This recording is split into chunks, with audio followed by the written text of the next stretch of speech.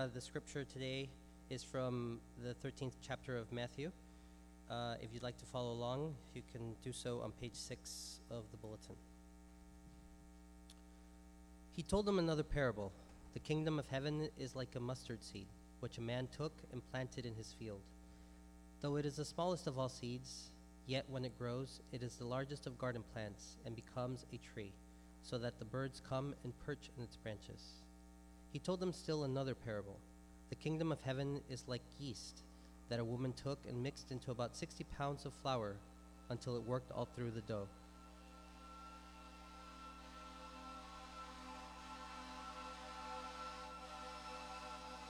Jesus spoke all these things to the crowd in parables. He did not say anything to them without using a parable, so was fulfilled what was spoken through the prophet.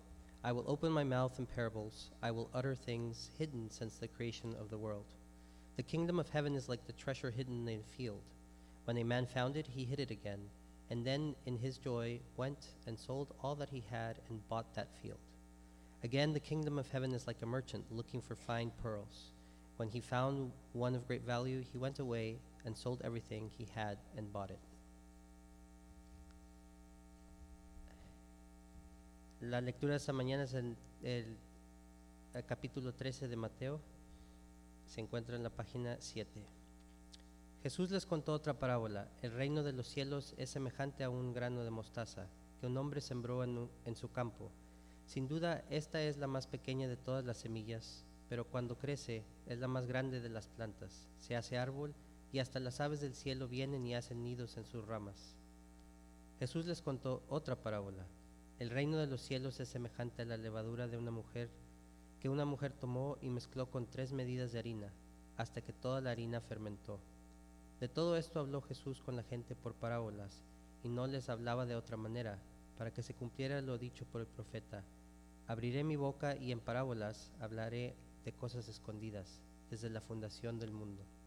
Además, el reino de los cielos es semejante a un tesoro escondido en un campo. Cuando alguien encuentra el tesoro, lo esconde de nuevo y muy feliz va y vende todo lo que tiene y compra ese campo.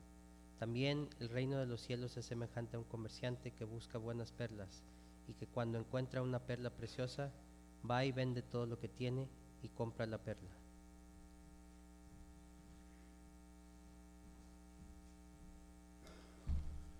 It's triple duty, Oscar, right? We're talking about spiritual gifts the past couple of weeks. Oscar is our gifted C3PO, a man of many languages, at least 2, right? Well, we just kicked off a year-long church-wide initiative, as you heard Yancey mention, and I spoke about as well, an initiative called One Body, Many Parts, and we just wrapped up a 3-week little mini sermon series on that theme. And if you missed any part of it, then I want to encourage you to listen to the sermons online, especially if you are a formal member of the church, so that we can all be on the same page. What does it mean to be in every member ministry? For every person, every member of the church, from the back pew to the front pew to the pulpit, to be fully engaged in body life, where every member is loving and every member is loved. I encourage you to jump on in and again to join us downstairs for the ministry open house. Today we are returning to our study of the Gospel of Matthew. It's really been a long study interrupted by a number of different circumstances throughout the year, and so we're just trying to chug along and finish it up. We have 5 more sermons from the book of Matthew. And then after Thanksgiving, we'll begin the Advent season, which then takes us right into Christmas. And so the point in me mentioning all of this here right now is just to tell you, folks, it's basically Christmas. Right? I mean, that's what it feels like. No, it's not. But it almost feels like that. The stores will tell you that pretty soon, though, right? We're back in Matthew. And it's a joy to be back in Matthew chapter 13. Let's pray before we jump in. Jesus, we commit this time to you, and we want to say this time belongs to you. At least it belongs to you if we do this rightly, to make this time to be all about you. You, our Savior, our King of grace. We want to know you, Jesus. And even as we know you, we want to know ourselves better. So will you shine a spotlight of your Spirit upon your word, but also upon our hearts, and most of all, upon yourself, Lord Jesus. We pray this in Jesus' name. Amen. Lately, I've been plunged right back into newborn baby mode, as you know. Tomorrow celebrating the 6-week mark for our youngest child, Noel, born not too long ago. And so naturally, I've been thinking a lot about our kids, and not just our kids in general, specifically about how they grow, how they change, how they start off so small and yet so quickly become so big. I've been thinking about lately about how little baby Noel, cradled in my arms, will very quickly, sooner than I think, will become a big, grown woman, vibrant, alive, gifted, active, speaking, all these things, and that we have the privilege of seeing all of this, her personality, her life unfold before us, the little thing becoming a big thing. It's been a joy thinking about even our son Jeremiah, wondering what he's going to be like as well, now 3 years old. And even in this particular area of, shall we say, gifting, drumming. Have you seen him? I don't know. I mean, you can't really miss it. Some of you in the back may not be able to get a full view of his wild air drumming. I mean, it's the one reason why he's here. I mean, church, you, God, forget it. It's all about the drumming. Right? If you want to know how we motivate him out the door, how we did it about 30 minutes ago, it was, hey, Jeremiah, he was fixated on the iPad. Hey, son, drumming. Oh, here we go. Time to go, right?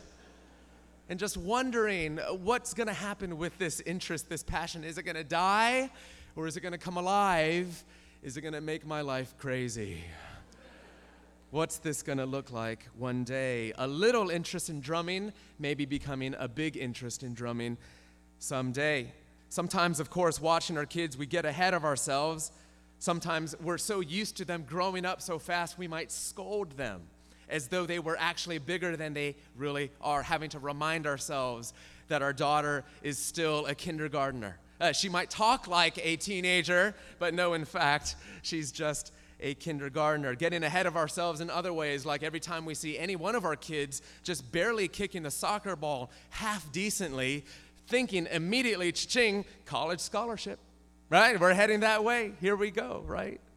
The ways in which you can get ahead of yourselves, even with the little thing, thinking that they're the big thing, even when they are not yet. Little things, big things. This is what Jesus invites us to ponder and think about as he introduces to us, once again, rather reintroduces to us, one of the central themes of his teaching. We've heard about it and studied it before, but here it is again in our passage today, the kingdom of God, also called the kingdom of heaven. This phrase we find in the passage in verse 31 and 33 and 44 and 45. What is the kingdom of heaven? As the now Nobel laureate Bob Dylan put it, everything is broken, isn't it? Everything in this world marred and torn and ruptured by the horrors of sin and evil, our relationships, our institution, our personal lives, our bodies wrecked by the decay of the fall. Everything is broken and every part of life seems tainted, if not totally twisted, by the tyranny of sin and evil. And the Bible tells us that that's because it's almost as though we have little many tyrants, many kings running around trying to rule the world. Kings called death. Kings called sin. Kings called self-centeredness. Kings called disease and decay.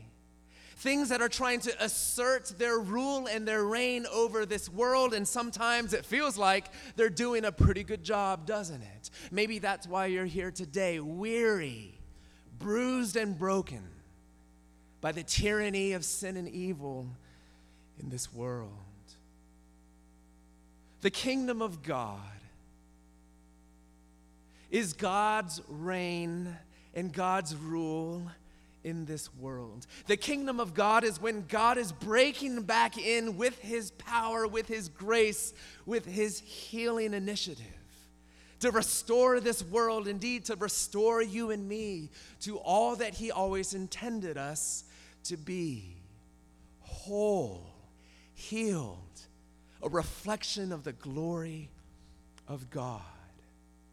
The kingdom of God is the reign of God that interrupts the madness of this broken world.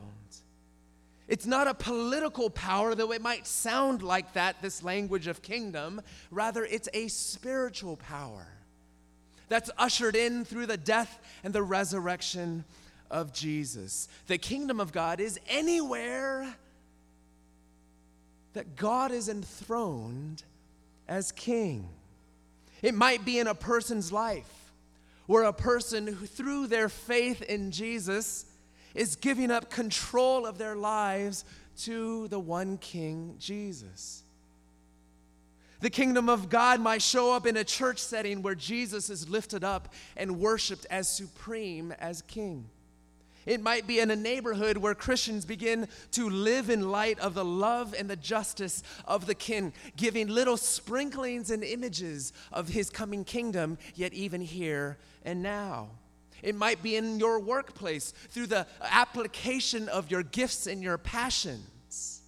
It might be through businesses and stores and institutions throughout the neighborhood that give little glimpses and previews of what this world might look like if God could truly reign as the rightful king over all things. The kingdom of God is near. The kingdom of God is coming. The kingdom of God is here. This is the promise of Jesus that he brought with him as he preached and as he lived and as he died and as he rose again. And one of his favorite ways of communicating the reality of the kingdom of heaven was through his teaching of parables. Parables, which are simply little stories with spiritual meanings, spiritual principles that we can apply to our lives as we learn more and more about the reality of God. Here in today's passage, we have a series of four short parables about the kingdom of God. And what we learn about it, as we will look at it in the coming minutes, we learn about the growth of the kingdom, and we learn about the value of the kingdom, the growth of the kingdom and the value of the kingdom. The kingdom of God, what's it really like? Here's what Jesus tells us. Number one, the growth of the kingdom. Right in my backyard, I don't know if you suffer from this, but there's this enormous plant that's grown, and I don't even know where it came from. I literally mean that. It's this weed that defies all typical pictures you might have of weed because it soars over 10 feet tall high. I think it's called pokeweed. Someone can correct me on this. It's this nasty sucker that, like Jason and Friday the 13th, won't die. I have chopped it down a number of times across several seasons. It will not go away. Its leaves presently are like elephant ears. In fact, they were so big, I noticed the other day that a shriveled up leaf, when stepped on, and Jeremiah was sort of playing with it, it kind of smelled like tobacco. Don't get any ideas, though, I don't know, right? This is this large thing. Did I see anyone come in and bring in a tree? Did I see anyone bring in this large contraption to plant this? No. This was a weed that began as a tiny little seed. Jesus draws our attention to seeds when he compares his kingdom to a mustard seed. As Jesus notes in verse 32, in ancient Israel, the mustard seed was known as the smallest of all seeds.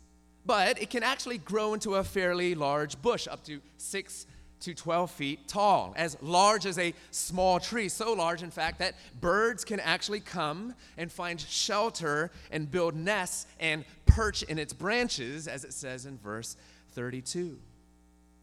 Well, that's a quick picture, but what's Jesus getting at? What's his point? Here it is. The kingdom of God, the inbreaking of his healing power, where he transforms things from death to life, whether in your heart or in the world around us.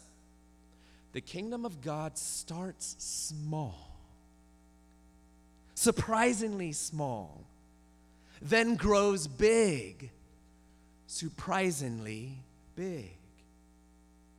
If you looked at its beginning, so small, so unimpressive, so vulnerable, like a tiny little mustard seed, you would never predict that it could grow so large, could be so powerful, could be so transformative, could be so impressive.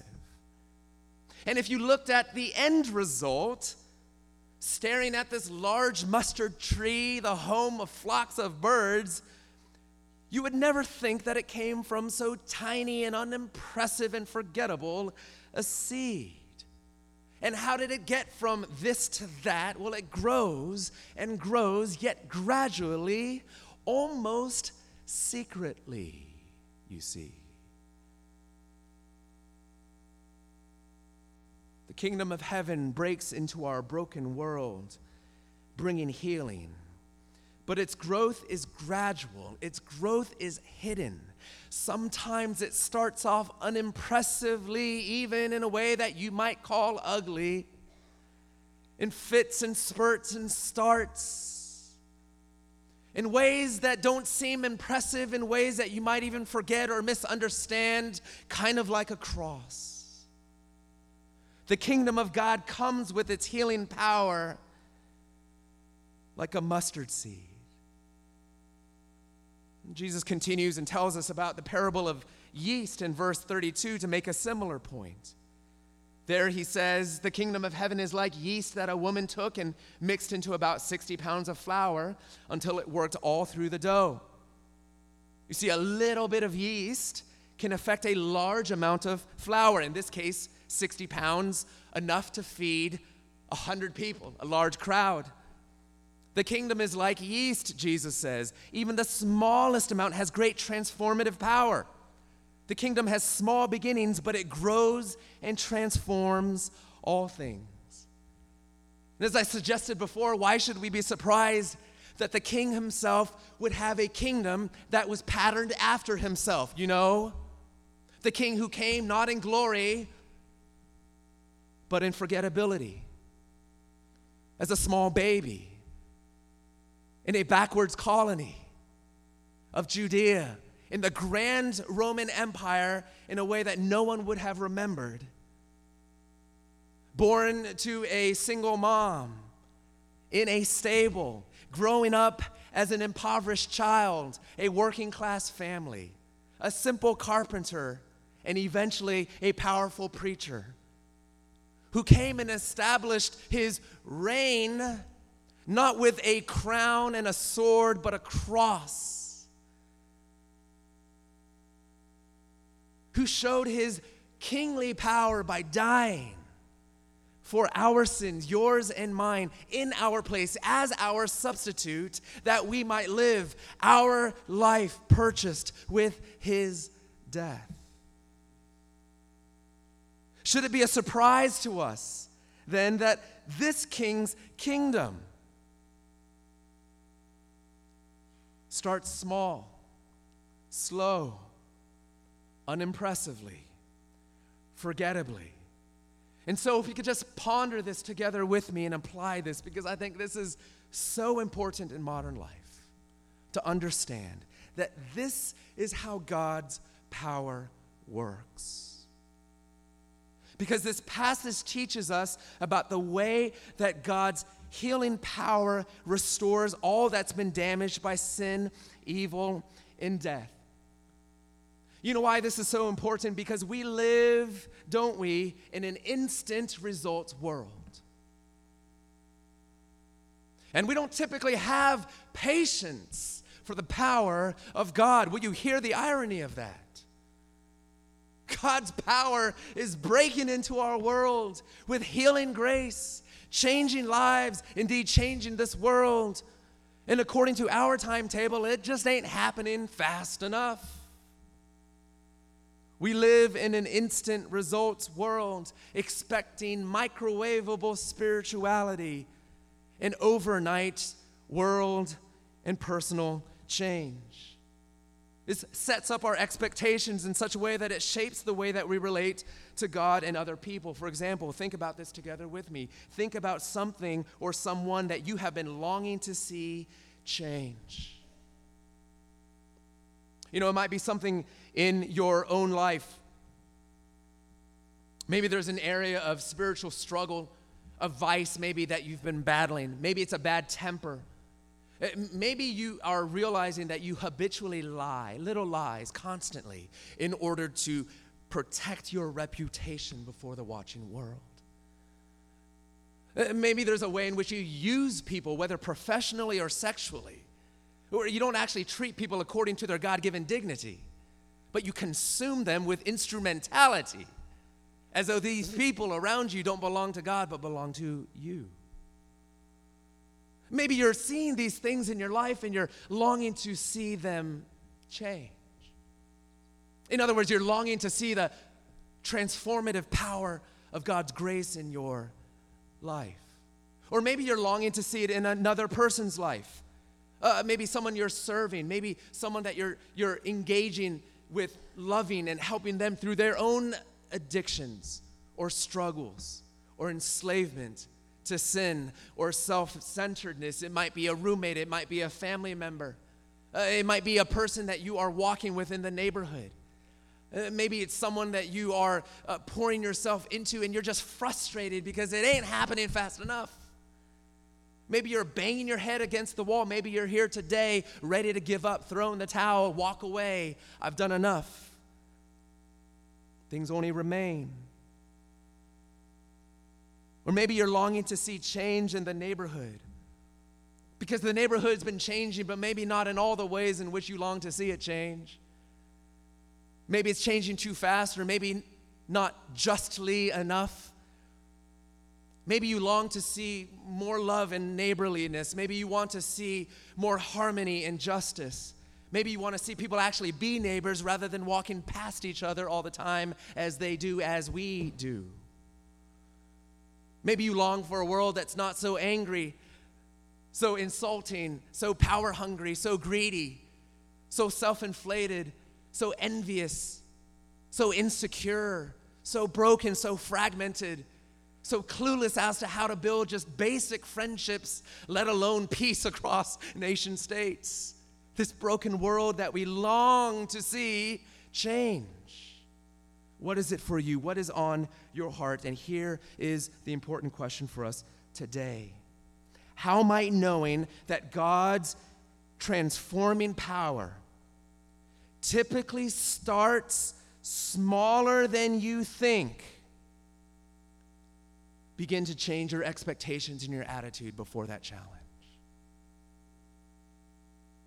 To know that God typically changes and transforms and ushers in his coming kingdom in more unimpressive ways than you might think. Because you're looking for the flash and the glory, and Jesus says, here's a mustard seed.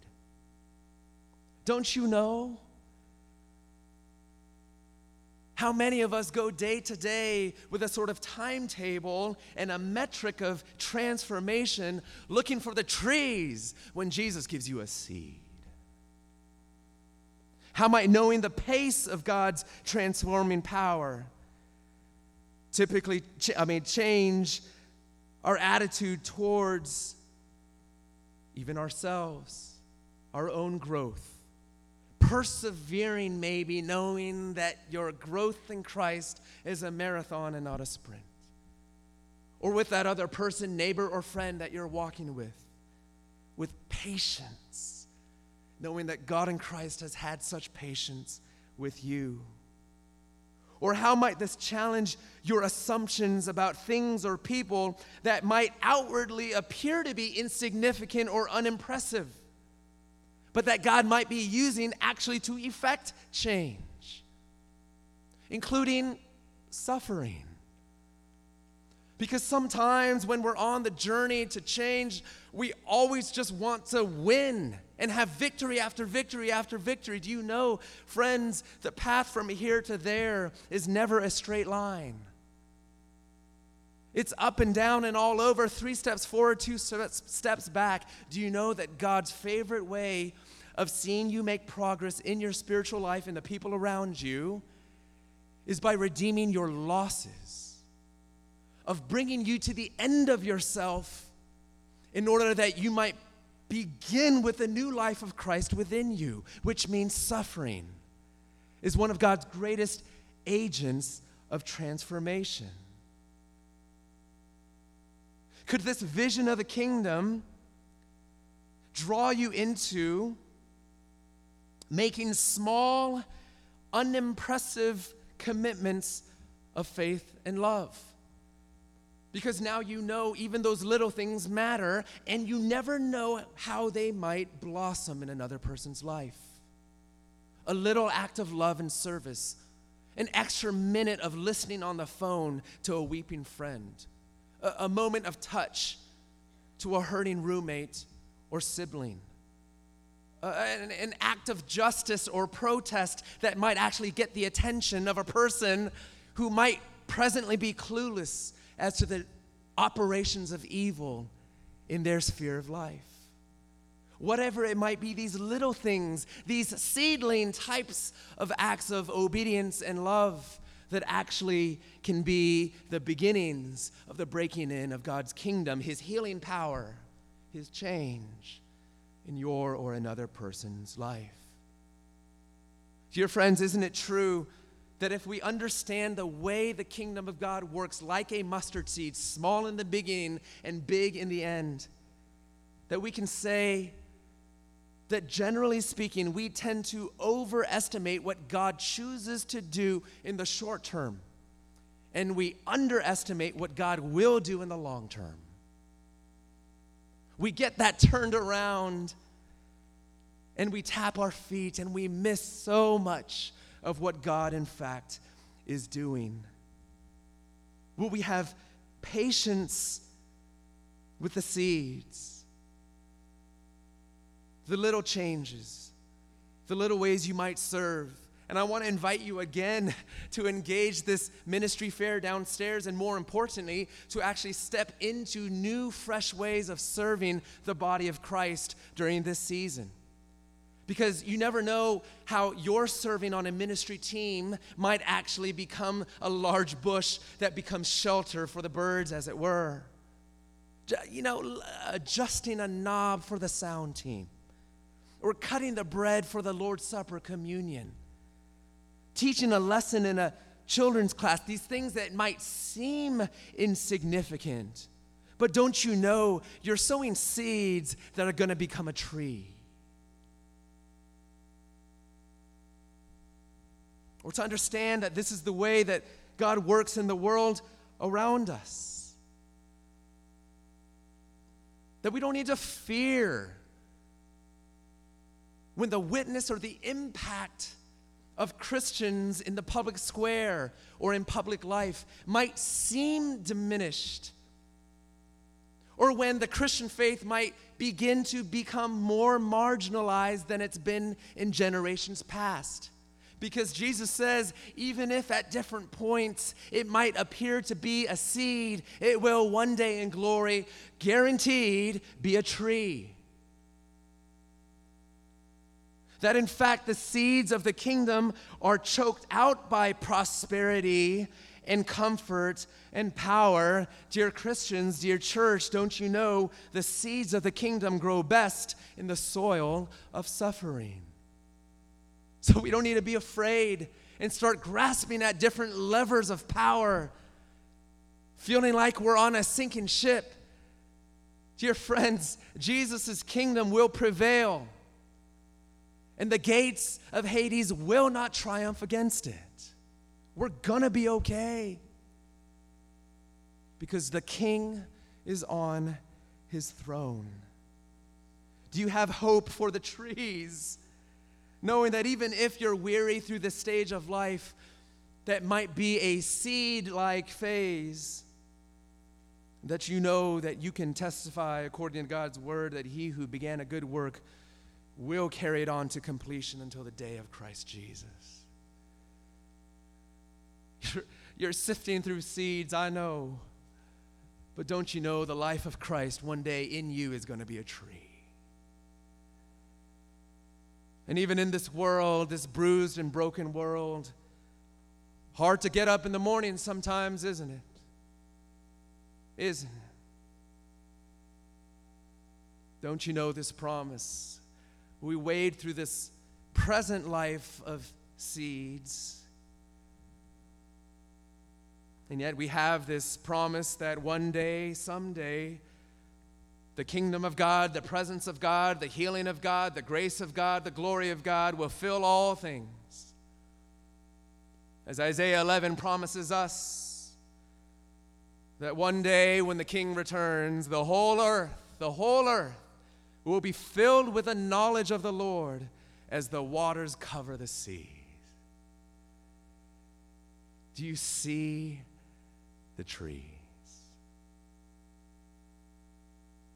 That's the growth of the kingdom. I want to close quickly with the value of the kingdom. What Jesus touches on in these latter two parables here. In ancient times, there were no banks or safe deposit boxes, and so people buried their treasures for safekeeping. So what we find in verse 44 is a little parable where a man stumbles upon a treasure buried in a field. Jesus says, the kingdom of heaven is like a treasure hidden in a field. When a man found it, he hid it again, and then in his joy he went and sold all he had and bought that field. According to ancient property laws, if you owned a piece of land, you also owned anything else that was found in that land. This man saw the great value of the treasure of great price.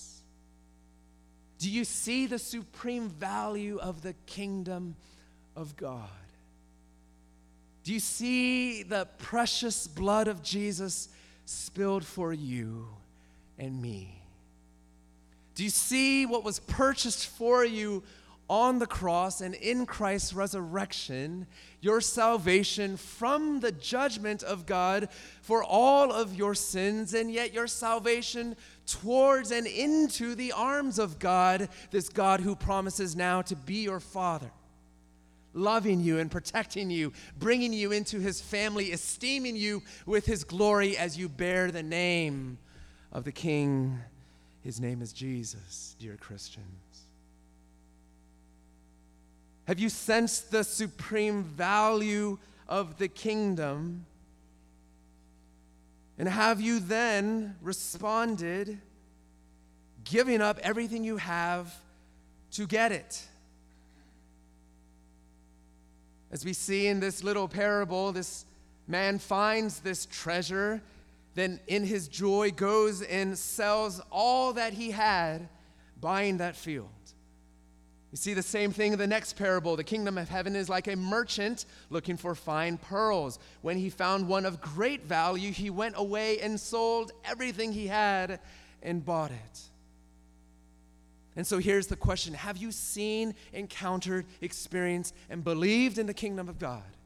Its unmatched value, its preciousness, its eternal value. Have you encountered the worth of Christ in such a way, dear friends, that you have loosened your grip on all things? That you are willing to surrender your entire lives for him? Because you know the story of the kingdom is one where the king gave up everything to have you. So that it's nothing but pure joy. Did you notice? To respond in like kind. not an obligation, not a debt of guilt, but a debt of love, a debt of gratitude, a response of joy to say, if this king has so given himself to me, how can I withhold anything from him? To him all I surrender. Trusting in him, turning over the control of every sphere of life to him. Your relationships in your life and your loves.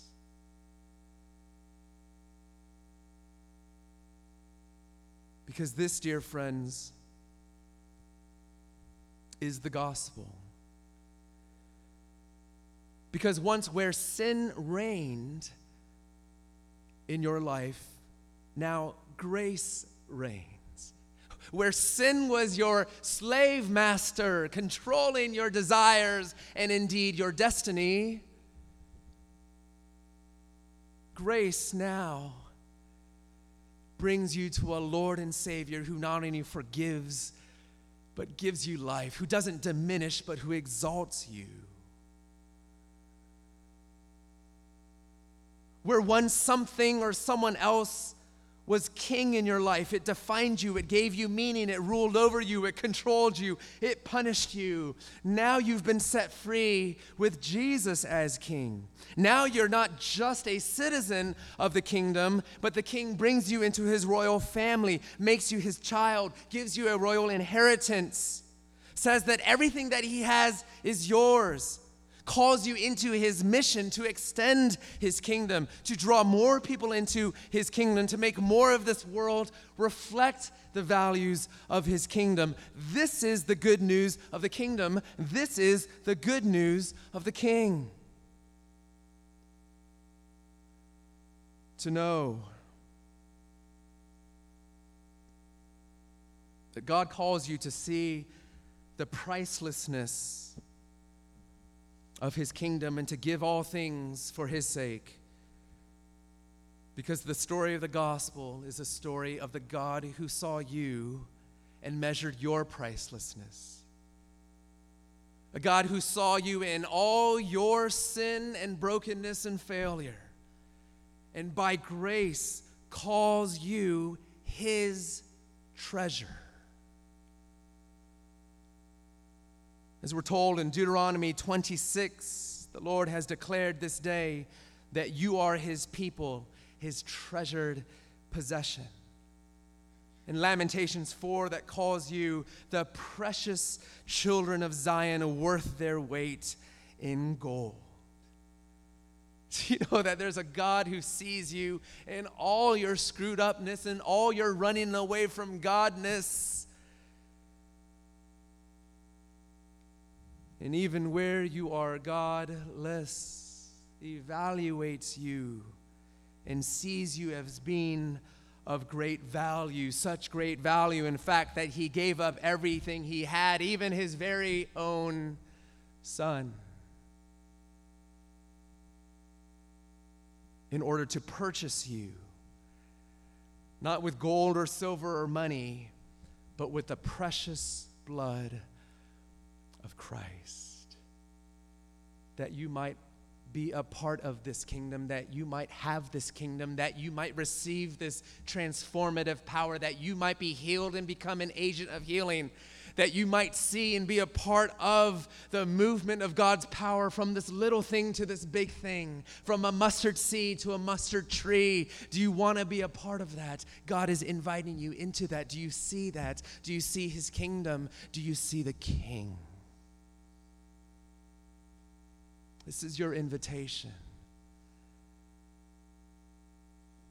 This is the life of the kingdom, the patience and the perseverance, and most of all, the joy of being one who's been changed by the King. Let's now pray in his name. Jesus, we're asking that you would come, and that you would touch on different areas of our life where we need to know this, where you would give us grace to persevere, to have patience, to have hope, to see your changing power, to let you change us. including our ability to surrender all things to you, to give our lives over to you, because you've given everything to us. Thank you so much, Jesus. Thank you for the good news of the kingdom. We pray in Jesus' name. Amen. Let's stand.